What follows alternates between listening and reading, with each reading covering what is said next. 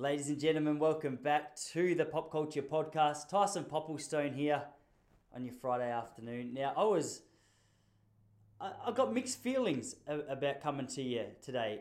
I just recorded an hour and a half conversation with great Australian stand-up comedian Joseph Green. He's also a model and an actor, and we hit it off like a house on fire. He's a great guy.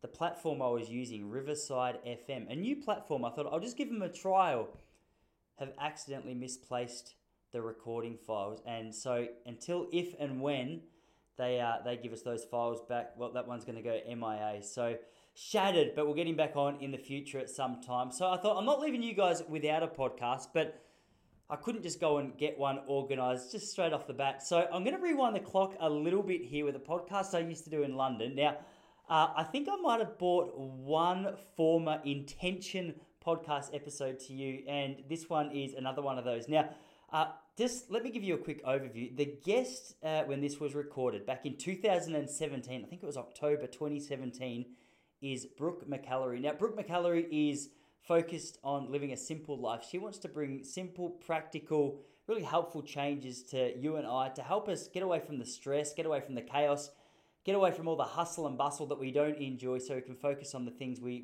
really do enjoy. Now, Brooke, she was inspired to look into this scene initially after her first child. She went through some postnatal depression and started Googling, all right, like there's got to be a way to simplify my life. And that's sort of how the journey started. Since there, she started a website, a blog, Slow Your Home, which has just gone bonkers. She's got a website, she's got a podcast of her own, which has got a massive following. It's super easy to talk to. I remember this podcast specifically because I was in London at the time I recorded it, and she was in New South Wales. So I didn't realise at the time that she said was good for her was actually 1:30 a.m. for me. So I woke up at 1:25 in the morning, quickly ran out to where our Wi-Fi box was, called her and tried to play it cool, but it's so funny. I told her what was going on. I told her I had the times muddled up, and you just can't hide from the fact that my voice, I still sound half asleep for the first 20 minutes. So, hey, as my voice warms up, pay more attention to what she has to say. It's a great conversation. I really enjoyed this one. I'm really hoping you guys enjoy it. So again, thanks to Joseph Green. Look out for him in the future. Would love to have him back. And in the meantime, enjoy myself and Brooke McAlary. So what are you going to tell us, tough guy? My usual. Zero, nothing.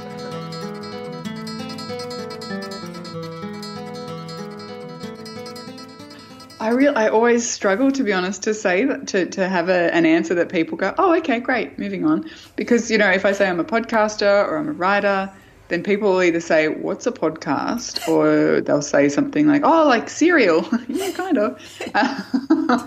Or if they say, oh, I'm a writer, oh, what do you write? Do you write, and they expect fiction books or something like that. And it'll be easier when my book's released, I suppose, so I can say I've actually written a book. Yeah. But honestly, I just tell people I work online, and and I talk about slow living, and I do presentations and that kind of stuff about slow living, and then people either don't care or they want to know more. Rewind the clock for us, Brooke. When did this all get started? The slow living kind of piece of what I do? Yeah. I would take it back about 6 or 7 years. I was very overwhelmed in life in general. We had just moved to the mountains from the city, and I was running my own business. It was a jewelry label. We had a baby, and life was just really hectic. I'd put huge amounts of pressure on myself to just be everything to everyone in all facets of life. Yeah. And I found myself really struggling significantly just emotionally. And I was pregnant with our second child, we were renovating, doing all these things. And I had a moment where I realized I couldn't do it anymore. So I closed my business down. And I wish that I could say that was like my entry point into living more intentionally. But what I did is just replace all of the busyness of running a business with busyness of other kinds. And I found myself really struggling through, the last months of my second pregnancy. And then when our son was born, I was diagnosed about 6 weeks after he was born with really severe postnatal depression. Wow. I was in like a terrible mental place, awful, man. Just, really dark. And I ended up, thankfully, being able to talk to Ben about it, and he got me straight into a doctor, and I was seeing, a psychiatrist and a psychologist within the week. And as a part of that process, my psychiatrist was listening to me one day talking about how overwhelmed I was and how stressed and anxious and really just struggling I was with everything. And she just kind of paused and asked me, have you ever thought about simplifying your life or, doing a bit less? And I was really offended because I'm like, do you mean I can't cope? What are you saying? Yeah. And it stuck with me, though. I found myself kind of thinking about it for a few days, and I Googled, how do I simplify my life? Found Leah Babauta's blog and discovered that there was a whole heap of people who were trying to say no to, life lived at 110% and get really intentional with their lives. And part of Leah Babauta's blog was about minimalism, so it was simplifying our physical environment. And, I could see that there was potential for that to bleed into other areas of life, but I couldn't cope with that at the time. So I just started decluttering. And, a couple of years later, we'd decluttered tens of thousands of things from our house, and that was sort of the beginning. Then I started writing about it and realizing that there were more people who wanted to know about it and get help and, get a bit of insight into what it actually looks like to start living that kind of way. Wow. And how did the changes in the way that you were living with the simplifying, the way you were operating, have an impact on your headspace? Did it help your depression at all? Oh, yeah, it did. Absolutely. Seeing a psychiatrist, and I was on antidepressants for years to help recover from the depression, which obviously was a lifesaver for me. But the physical decluttering surprised me, actually, with the amount of mental clarity I got as a result of going through the process and starting to question what was important and probably more significantly, what wasn't important. And it turns out that heaps of stuff wasn't important.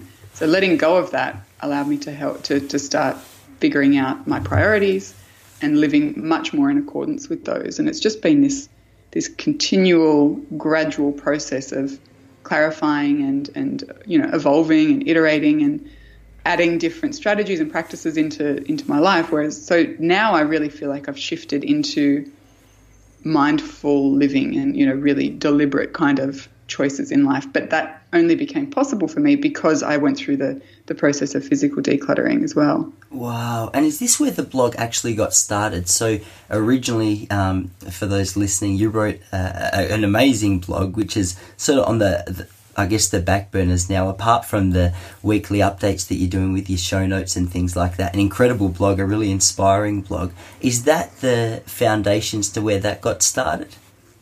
Yeah, I had a silly little blog before that, which it was so embarrassing. I think it still exists somewhere online. I'm going to find it. Oh, please do.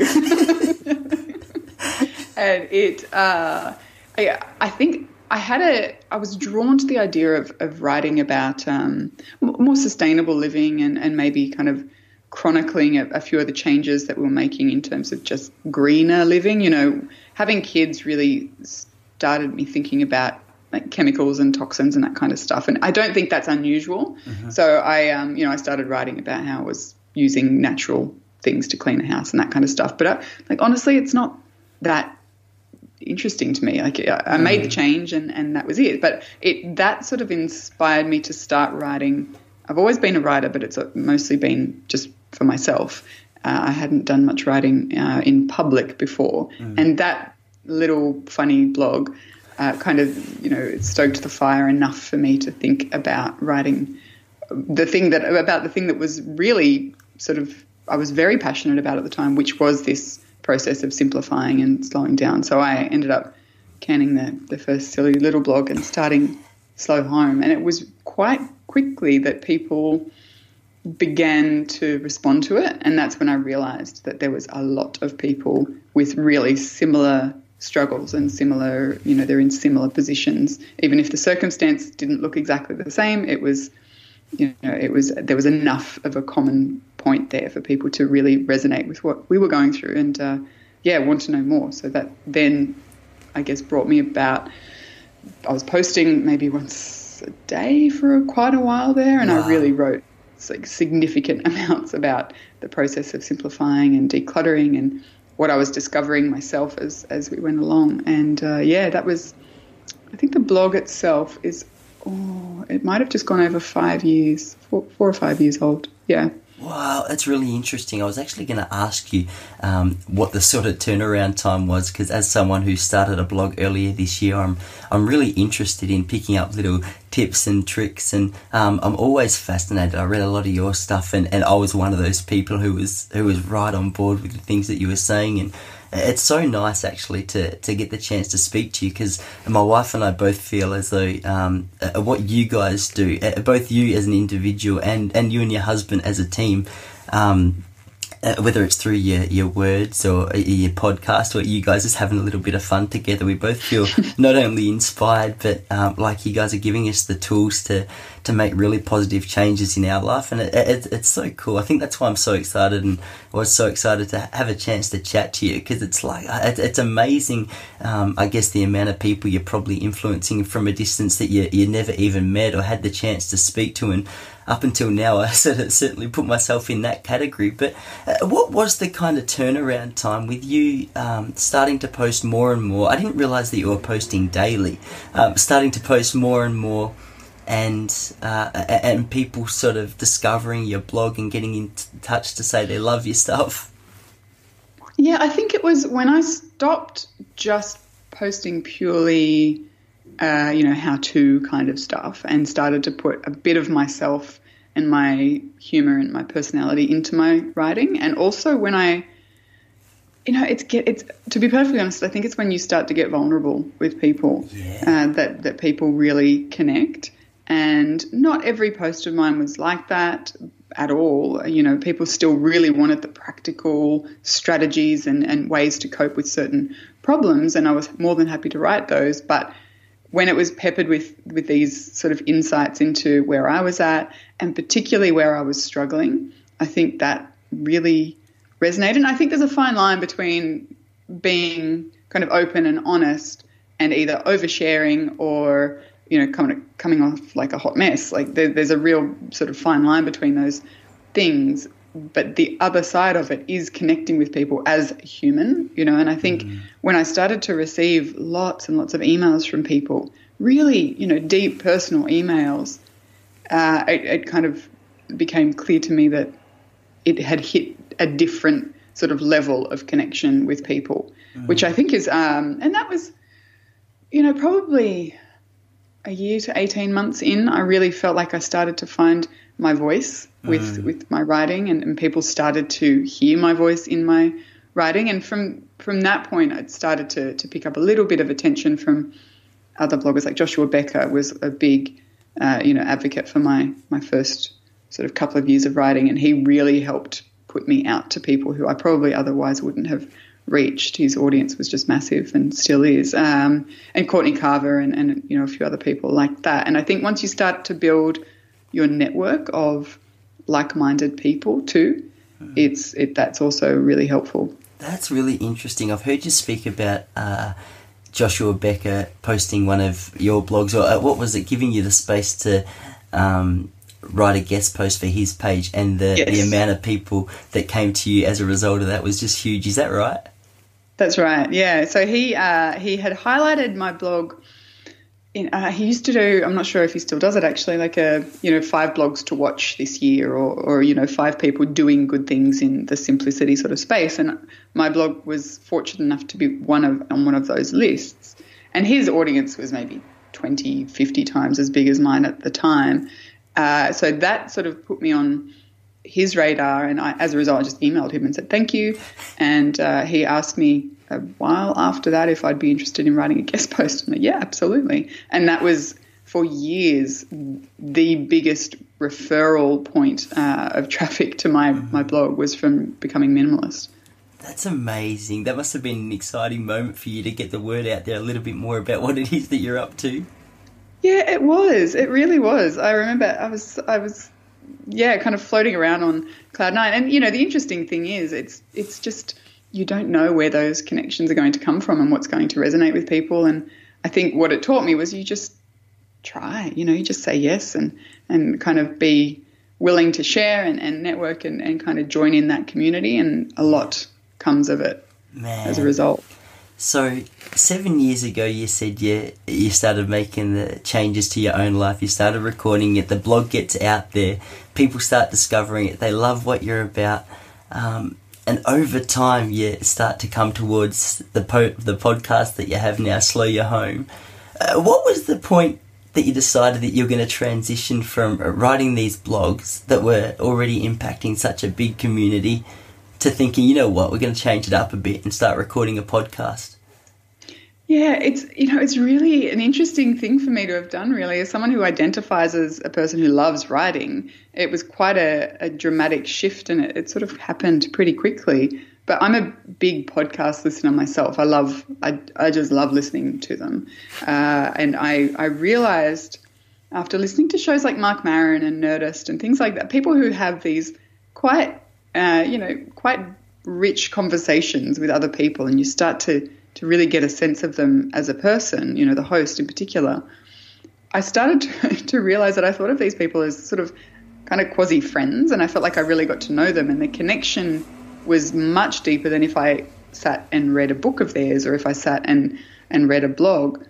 And I had been interviewed quite a few times for other people's podcasts, and surprisingly, because I don't love public speaking, I really enjoyed it, and I enjoyed the process of thinking about things differently. When I talk about something, I think about it in a different way than when I write about something. And I said to Ben one night, I think I might consider starting a podcast. He's like, oh, cool, great. I said, the only problem is I can't edit myself. I can't listen to myself. It's just some kind of horrible torture to me to listen to my own voice, which I think, to be fair, is everyone's experience. But it was the biggest obstacle for me to starting. And he said, well, I'm happy to edit it for you. And then we kind of brainstormed a bit, and he decided that it would be fun for us to do the intros together, kind of co-host together. And it's just really sort of bloomed out of that first discussion. But the first few episodes are kind of pretty bad. That is awesome. I disagree. I reckon your first few episodes are amazing. I've heard you say that before, and I think it was your 100th episode that you were celebrating. I can't remember, correct me if I'm wrong, and you went back to episode 1 where you guys sat down and he was sort of interviewing you about why it was you were starting what you were starting. Yep, that's and right. It is the coolest episode, and I reckon that's one thing I absolutely love about you two is you seem so, I don't know, there's so many things I could compliment you on in this department, but I reckon your relationship is like a point of inspiration for me as well. Because are you guys married? Yeah, we're married. We've been married 10 years next April. That's amazing. I reckon it's so inspiring to hear people who've been married for a little while now still sound like they really like each other. You're the second person to say that to me this week, actually. Oh, it's so cool. My wife and I actually, as I mentioned before, we're in London at the moment, but before we got here, we had been travelling a little bit, and we were laying on a beach in Barcelona, both listening to one of your podcasts, and my wife was like, man, like, how refreshing is it to hear a couple that sound like they're actually friends and not just doing it because of the contract that they're signed. I was like, I know. So ever since then, every time I say I'm listening to Slow Home, my wife always laughs and she's like, babe, like, this is the kind of marriage we're going to have, yeah? I'm like, oh, babe, don't, like, we got it, haven't we? So you got a little bit of work to do. Listen to how relaxed he is. And she loves you guys. We both do. So I just wanted to give you a big shout out there. Actually, I'm going to get some marriage tips off you later because I reckon you're in a really good position to be able to offer them. But so he started editing these podcasts and they started producing it. And you obviously had a bit of a foundation. You had a good crew with your blog that you were posting to. But man, it's just taken off. Tell us about the journey with the podcast from there. Yeah, I didn't expect it to take off the way it did, honestly. I've started quite a few projects and canned them pretty quickly after I've begun because they've been I've not been passionate about them, and as a result, like the amount of work that I put into them kind of flags over time. And I didn't go into this with that expectation. I never do, but I'm kind of always open to listening to what my brain is saying, or, my motivation is saying about a project. So I didn't have many expectations at all. And that first week, I think we put out 3 or 4 episodes in the first week and then went back to weekly after that. And the numbers just went berserk. I honestly did not expect that at all. People usually are quite a hard sell to get from reading something to listening to something, particularly if they're not podcast listeners. And it was something that I guess resonated. I think it was also, to be fair, I think it was Ben and my kind of interplay that really interested people, because it wasn't just me sort of sitting there talking about slow living or a particular kind of topic. There was a lot of interaction, and I think people did enjoy that from the beginning. We were lucky enough to get featured on iTunes front page for a few months, and that brought a whole other raft of people in to listen. And it's just kind of been a consistent growth. We had 1 million downloads a few months ago, and we're kind of heading towards 1.5. Congrats. Which honestly, thanks. It freaks me out a bit, to be honest. I try not to think about it, because I think, if you start to quantify that, it really is quite. It's not scary. They're all good people, and they're all kind of interested. No one's going to give an hour to something that they hate, but it's been a really interesting kind of journey, and to see how people react to us and connect with us, it's completely different to the way people connected with me when I was writing. People really do, like they view us as kind of friends or allies, or people, because people choose to spend a couple of hours a week with us sometimes, and that's a lot. People could be doing a lot of things with that time, and if they choose to listen to what we have to say about something, then that's something I don't want to ever kind of take for granted, and I don't want to waste people's time either. So it's but it's been brilliant. It's been unexpectedly a lot of fun.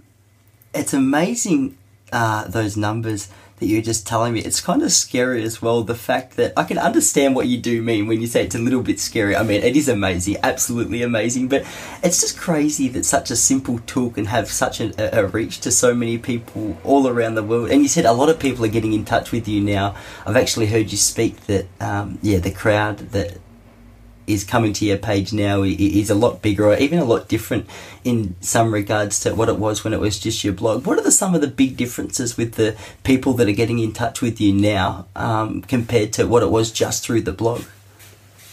That's a really good question. I think it's probably, there's a few things. I think one area that Ben and I have been quite intentional in the last 6 months or so in just really concentrating on being ourselves as well, being as honest and open and like our quirky selves as possible. And I think that's like, and we talk about things that I know some people who are kind of interested in the umbrella ideas of slow living just won't be interested in. And that's perfectly fine.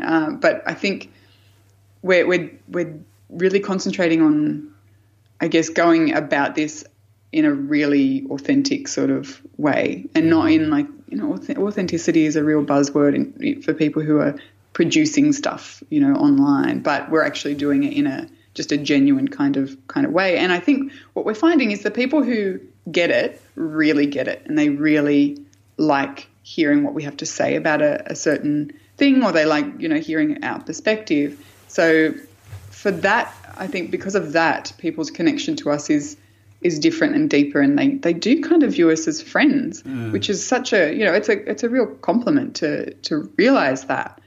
And I think then the other side of it is that people are more inclined to engage with us and chat on Facebook and leave comments on, social media and all of that, those kind of channels, probably for the same reason. They've started to view us as rounded, complete people rather than someone who just talks about a particular topic all the time. We're kind of giving an insight more into the other sides of us, which takes time. I think, honestly, it takes time. It's like finding your writing voice. You kind of got to find your speaking voice as well, and figuring out what the boundaries are on that for us, because, we've got kids and we want to make sure that we protect that side of our family life, because they haven't chosen to have parents who who produce things for the public. So, we do kind of go about that quite mindfully as well.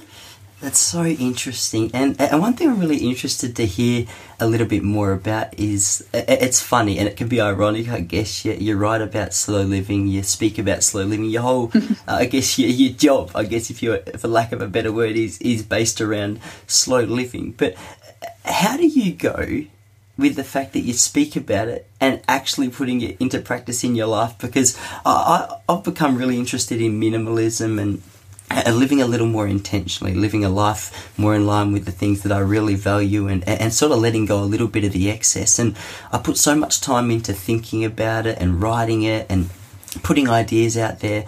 And I always tell people that for me, this is something that I write so much about and talk so much about because I need to hear it more than anybody else. Like, I need to be continually reminded, hey, slow down, enjoy it, just enjoy the ride. But I'll get so stressed about a blog post from time to time, or so stressed about a little bit of work from time to time. And people go, come on, Ty, it's like you're putting out this idea.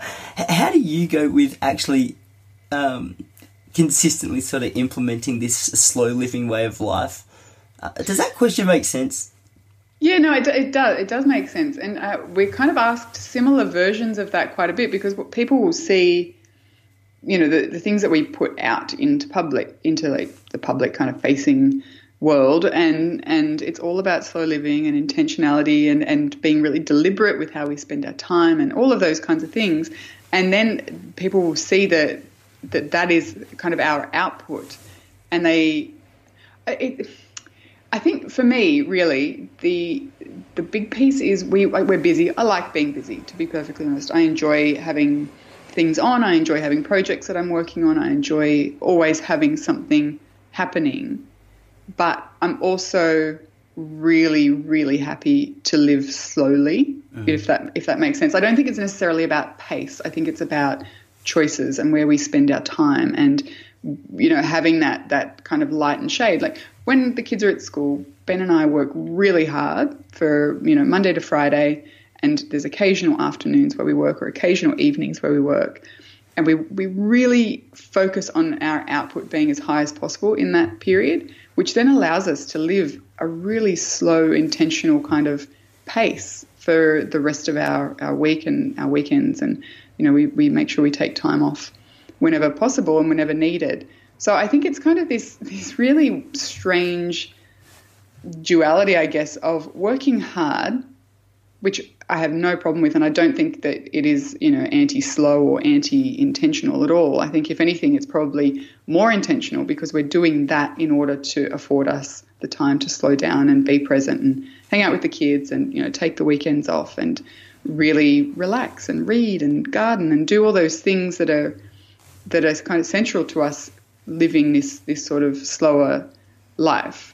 The interesting thing is, I think, about simple living is it's not particularly simple to get there. It's really not. There's a lot of head work. There's a lot of work to figure out what's a priority and what's important and what's significant enough to give our time to, and to learn strategies to say no, and all of those things take time and practice and energy. And I think it's sort of the irony of simple living is that getting there can be quite complicated if we allow it to, and it can certainly be overwhelming if we try and focus too far into the future. So I think that having priorities in place and really working towards aligning the way you live with those priorities helps a lot, because then the stuff that's on the peripheral, you can kind of much more easily let that fall to the wayside. Like, you can just let that go and not stress about it. So I think having your reasons or your why, I talk about a lot. If you've got your why and you understand why you're making these changes, it can be much easier to simplify and focus on the bits that are important, because otherwise you can get just really, really overwhelmed with all the different facets of what simplicity or slow living or minimalism or sustainability or eco, like, all of those things they all sort of come in under the same umbrella of living an intentional life.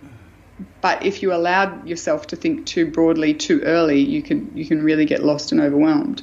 So that was quite a complicated answer, ironically. It's so true that this whole simple living idea. It really does take form in so many different parts of your life. When I first started getting interested in it, I thought it was purely about the material possessions in our life, and then I started to realise just the vast amount of areas in my life that it just pop up and become a topic of conversation. But one thing that I really struggle with, Brooke, or one thing that I'm really trying to work at is my physical surroundings now are great. Like I feel as though I've got control over that part of it, in terms of I don't necessarily accumulate or I'm more conscious of what I accumulate, I guess I should say. I'm a lot more conscious of that, and my physical space feels better about it. But I think speaking about this podcast or speaking about the blog that I'm writing, it becomes a real area of mental noise for me, and I love it when I'm doing it. I really love working on it. I love trying to improve it, but it's the switching off part that I really struggle with. For someone who's obviously, you've spoken a little more about, overcoming your depression and I guess dealing with a whole other form of mental noise. Like, is there any advice that you'd give to a person like me who has, okay, it's got the physical stuff a little more under control, but the mental noise, just the switching off when the work day's done and now it's time to spend time with your wife or with your family or your friends or whoever it is that you're with? How do I make that transition a little more confidently? Does that make sense? It does, and it's a good question, and that's sort of the trajectory that my story has taken as well. I couldn't really deal with the emotional noise and the mental clutter initially because I was just so I was really broken, when I first came to the idea of simplifying. But what I could control was my physical environment, and as a result started to slowly open up time and space and this sense of margin or buffer that was first of all physical, and then I started to realize that I didn't quite feel as overwhelmed mentally or emotionally, and then that just sort of afforded me the opportunity to start thinking about the different ways I could kind of open up that brain space a little bit more, and I started actually at the suggestion of my psychiatrist just doing really simple mindfulness techniques like body scanning and just sitting quietly, even just for 30 seconds, because I had at the time, a baby and a toddler. It was a rare time that I could kind of just sit during the day and find any sort of pocket of quiet that was any longer than a minute or two. But she said that was enough, and it was enough to start finding that little tiny pocket of peace. So what I would do is just sit in a chair or sit wherever I was and just scan through each physical sensation that I was experiencing at the time. So I'd close my eyes, I'd breathe really deeply and ask myself, what can I feel? I can feel the seat under my butt. I can feel the sun on my face. What can you hear? I can hear the dog barking. I can hear the chickens. I can hear a car. I can, what can you smell? What can you taste? And go through your senses. And she said, it's not about what you're actually experiencing. It's about bringing yourself back into the present moment and into your body and not up in your head and not up in those thoughts about work and deadlines and things that are happening in 2 weeks and things that happened 5 years ago. And, it brings you really very, very directly into the present moment. And that I found, it was quite interesting actually, because I didn't necessarily feel an immediate reaction to that either way. But over time, what I started to realize was that in and of itself was giving me that buffer, that mental kind of buffer or margin or breathing room that I had been lacking. And it was sort of similar moments then that I started to find reasons to do that in other areas. So I would be hanging the clothes out and I'd walk past a plant in our garden when I was hanging the clothes out on the clothesline. And I would stop and I would just have a look at the plant. And it's such a simple thing to do, and it seems so insignificant. But if I spent 30 seconds looking at a flower or watching the bees buzzing or studying, the way the seedling was coming up through the soil, that was another way of finding those little tiny pockets. And over time, those pockets started to become more frequent. And I started to realize that it was actually incredibly valuable to my mental health. And only just this year I've started to meditate as a practice, I suppose. I've been practicing mindfulness techniques for quite a while, but meditation for me has been a massive game changer.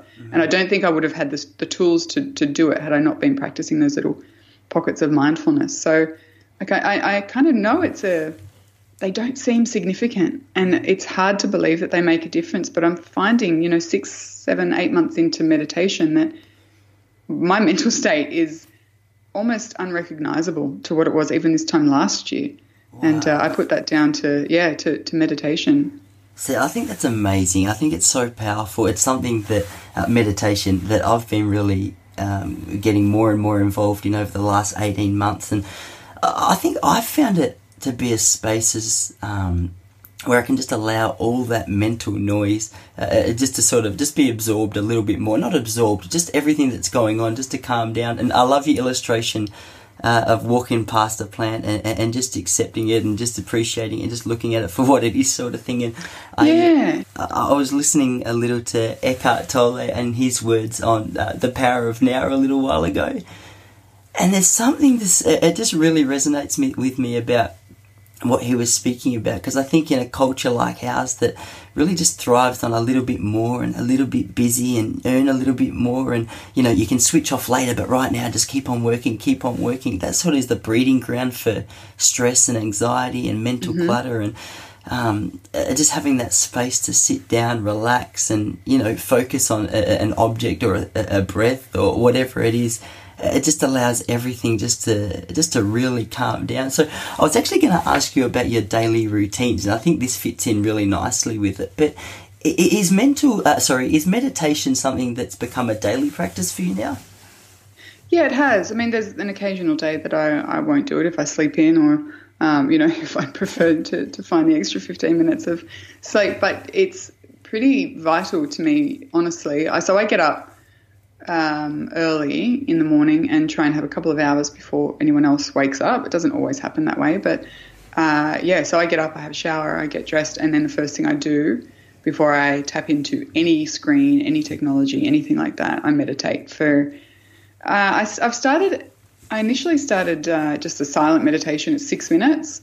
One of my friends said that 6 minutes is a great place to kind of begin, because it's closer to 10 than 5 minutes. And she said from there she personally then upped her practice to 12 minutes. And I found just in the last month or so I really feel like I need more. I think part of that is probably the fact that, if I'm honest, I'm busier than I have been just in terms of work, and I need kind of more time to decompress. And so it's the first thing that I do in the mornings. And it's the days that I don't do it, I do feel it.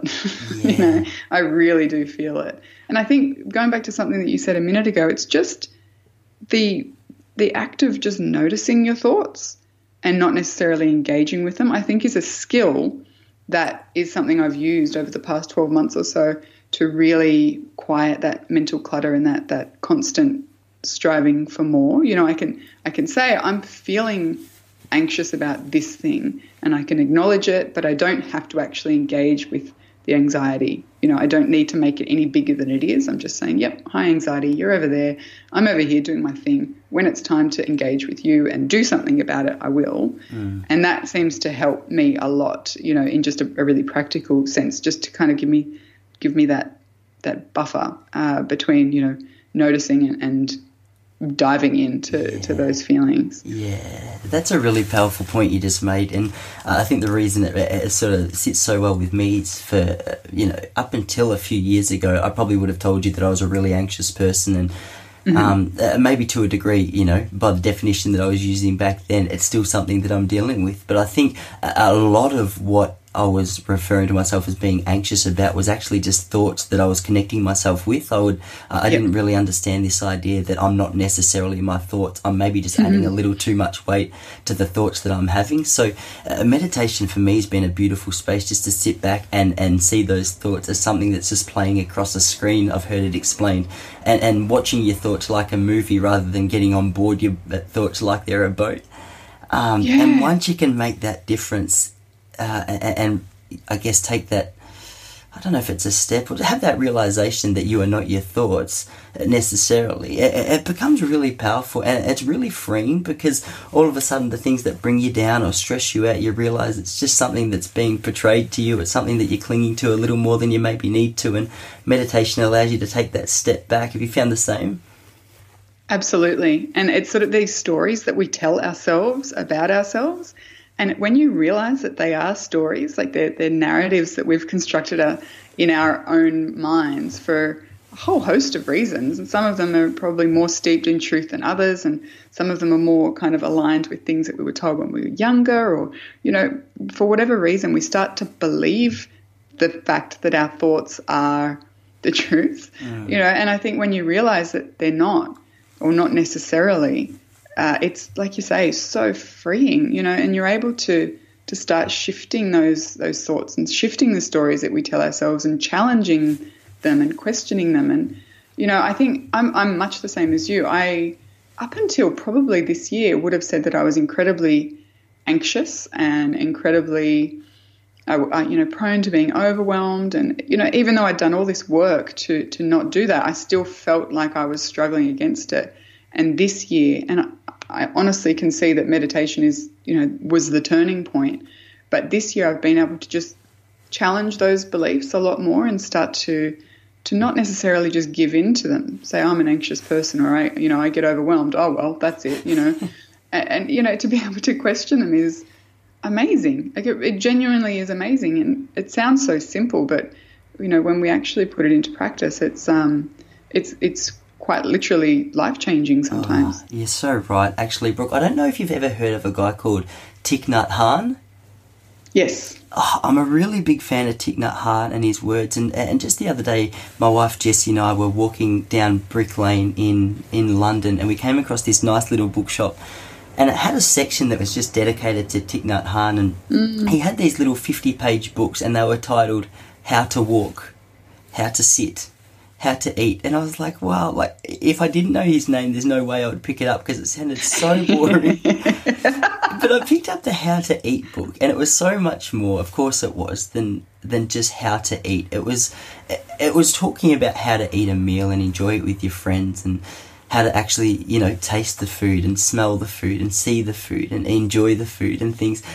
But it was really amazing, just the way that this message of how to eat just transitioned across into everyday life. And I think sometimes the speed that I know that I personally operate, but the culture around us operates, doesn't allow you to enjoy those simple pleasures. And I think anyone listening that's interested in it, I found a really great place to get started was the Headspace app. I'm not sure if you've used that.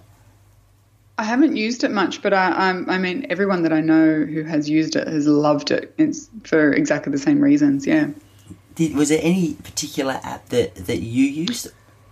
I use the Insight Timer app, mostly because I tried, and this is something I was actually thinking about this morning, I tried guided meditation for a month when we were doing one of our slow home experiments, and found that a lot of it was quite overwhelming to me to have someone sort of in my ears telling me how to slow down and what experiences I should be having in any given moment with meditation. So I found myself drawn a lot more to just the silent meditation. I'll have some bells every couple of minutes to bring me back in. And Insight Timer does both. So it has the guided meditations, some of which are really beautiful, and I have experimented with them.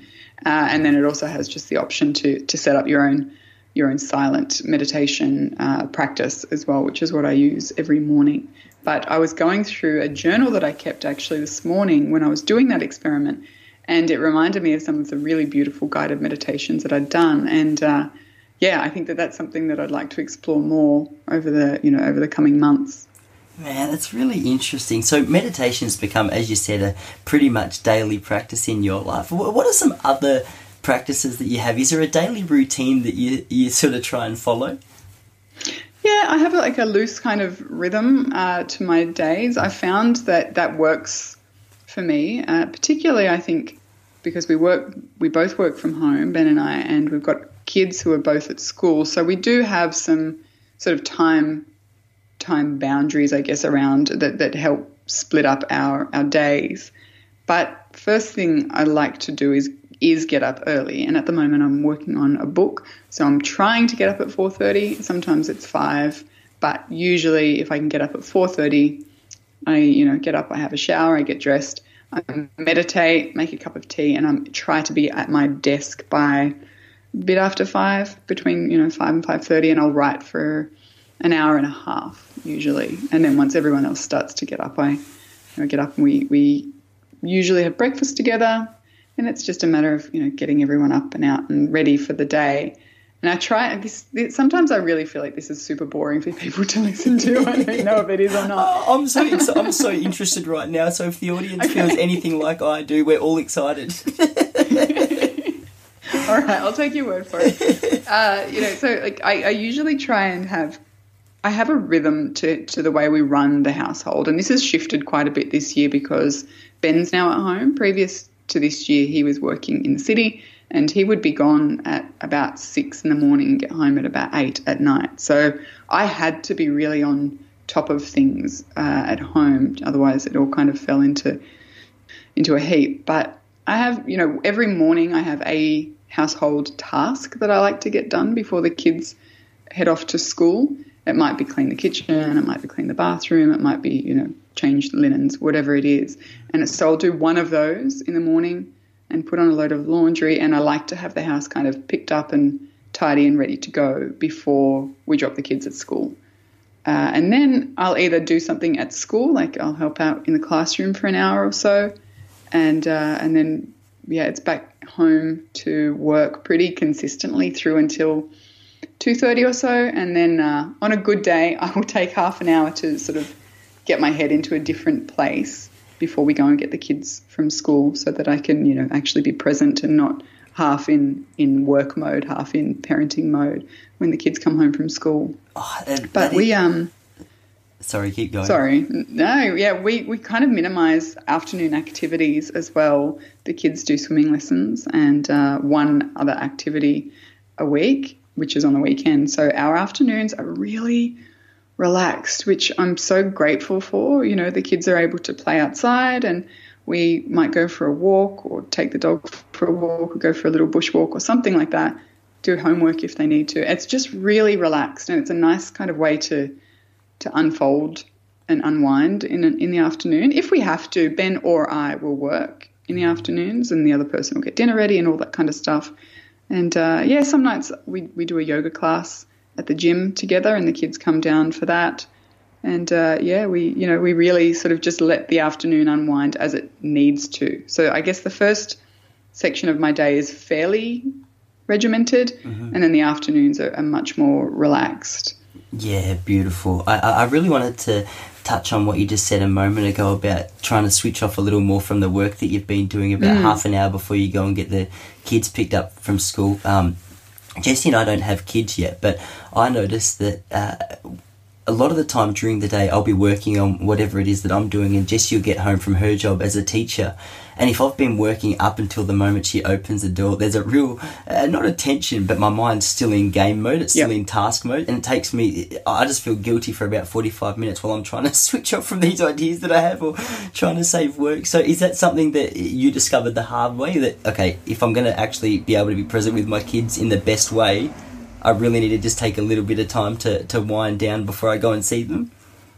Yeah, I think it's, and on the days that it doesn't work out that way, I can really feel the difference. It's quite noticeable. And it's like you said, it's not a tension between me and them, but it's just a tension mentally between where my brain has been for the last 4 or 5 hours to where it now needs and wants to be. And that it just doesn't just switch off, most of the time. It's not something that I can just, click my fingers and be in a different headspace. So, but Ben was actually the person who really brought my attention to that, because he was, like I said, he was working full-time in the city up until the beginning of this year, and he would always use the train trip home as his kind of decompression time. And he was always brilliant. When he came in the door, his head was with us, and he was always present with us. And that's because he had intentionally used either the train trip or the walk home as his time to kind of reset and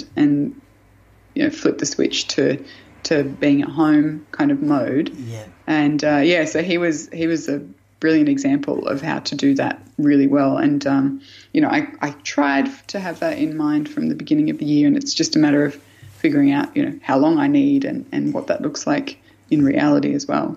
Is Ben the most relaxed guy in the world? Because I get the vibe that he is. He's very relaxed. He's so relaxed. Every time I feel stressed and I need to just relax, I put on a podcast and just listen to Ben's voice. He makes me feel more relaxed at a moment. That's awesome. No, he's just things that ruffle my feathers. He's just like, really? Why are you stressing about that? It's not a big deal, And even when he is busy or he is stressed or he's had a full week, he's got an amazing sense of perspective. And, always has. He's got such a good sense of humour and will make me laugh even when I don't want to because I'm stressed. He will just challenge me until I laugh, and he's brilliant at that. That's cool. Brooke, for someone who's really interested in getting involved in simple living or someone who might never have heard of it, I don't know if 3's too many, what are a couple of practical tips that you could give them as a start point just to slowing down the way they're operating?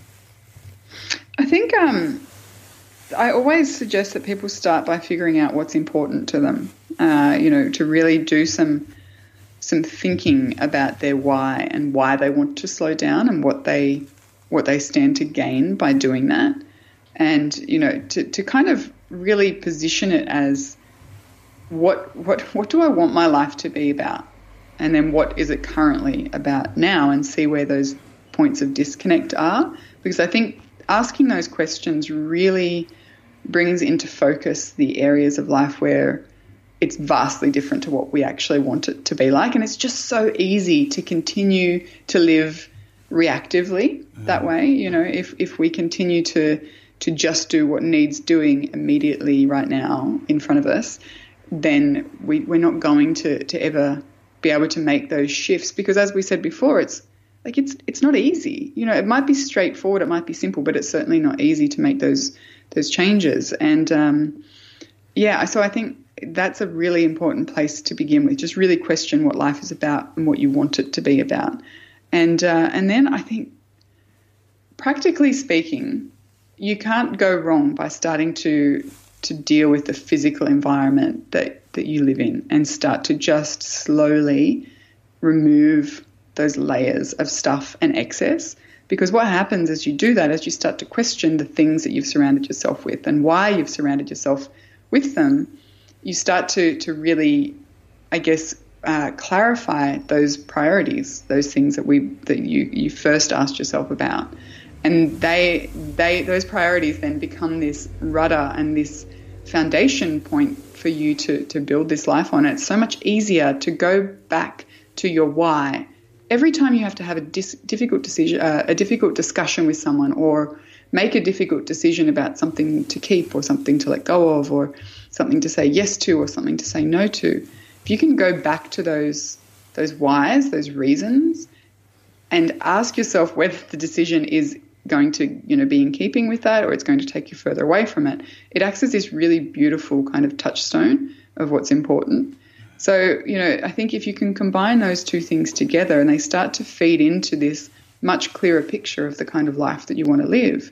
And something as simple as decluttering, which is such a mundane kind of word, but it is such a clarifying experience. So I think people's tendency is to go really big when they get that itchy kind of feeling, when you're like, I've got too much stuff, I just feel really antsy and I've got to do something about it.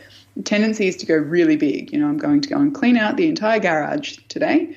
And my advice is actually to go the opposite and go really, really small. Because I think, you'll find that, most people will find that going for those huge projects immediately will kind of lead them into overwhelm, and they start to lose sight of what it is that they're doing and why they're doing it, because they've got all this stuff everywhere and maybe they're not practiced at making those decisions yet. Whereas if you tackle something really tiny, like, your handbag or your briefcase or one drawer in the kitchen or one shelf on the bookshelf or something really small, you start to practice what it is to question the things that you're keeping and why, and what you can do with them and what you want and how it, ties back into these priorities. And you start to slowly build those decision-making muscles, and it becomes much easier over time then to start doing the bigger things, and they don't feel so taxing or overwhelming. And so, that's based on my personal experience with simplifying and slowing down. I went to the physical stuff first. I know a lot of people who have gone about it in the complete opposite direction, and they've started practicing mindfulness and meditation first. And that has then bled into their physical environment over time. So I don't think there's a right or a wrong way. There's not a right or a wrong way to do it at all. But I think whatever you start with, just start really small and really intentionally, and watch it start to affect other areas of your life over time. Something like the minimalist game that they have. I think it works. What is it? The first day of a month you throw out one item, then the second day you throw out two, and you work your way through 30 days of a month. I guess I don't know how slow we're talking with the transition that we take into getting rid of some of our stuff, but I found that a really helpful space. But I was on the other side of the spectrum where I just got too excited, and even though I was saying I was doing the minimalist game, I basically started at the end of the month just chucking out about 57 things. And then by the last day of the month I said, but babe, I don't own anything anymore. Like, what am I going to do? So I'd really take your advice there. Start slow and just allow yourself to be able to make that transition right across. We're actually quite stupidly decided to do the minimalist game in October. So what is it now? The 24th of October. So Ben and I have both been playing it, and we are struggling. We literally don't own enough things to do it. But we wanted to kind of encourage people to do something like that, a daily small task that will help them simplify, but also kind of switch their mindset into this consistent action sort of mindset rather than one big leap occasionally.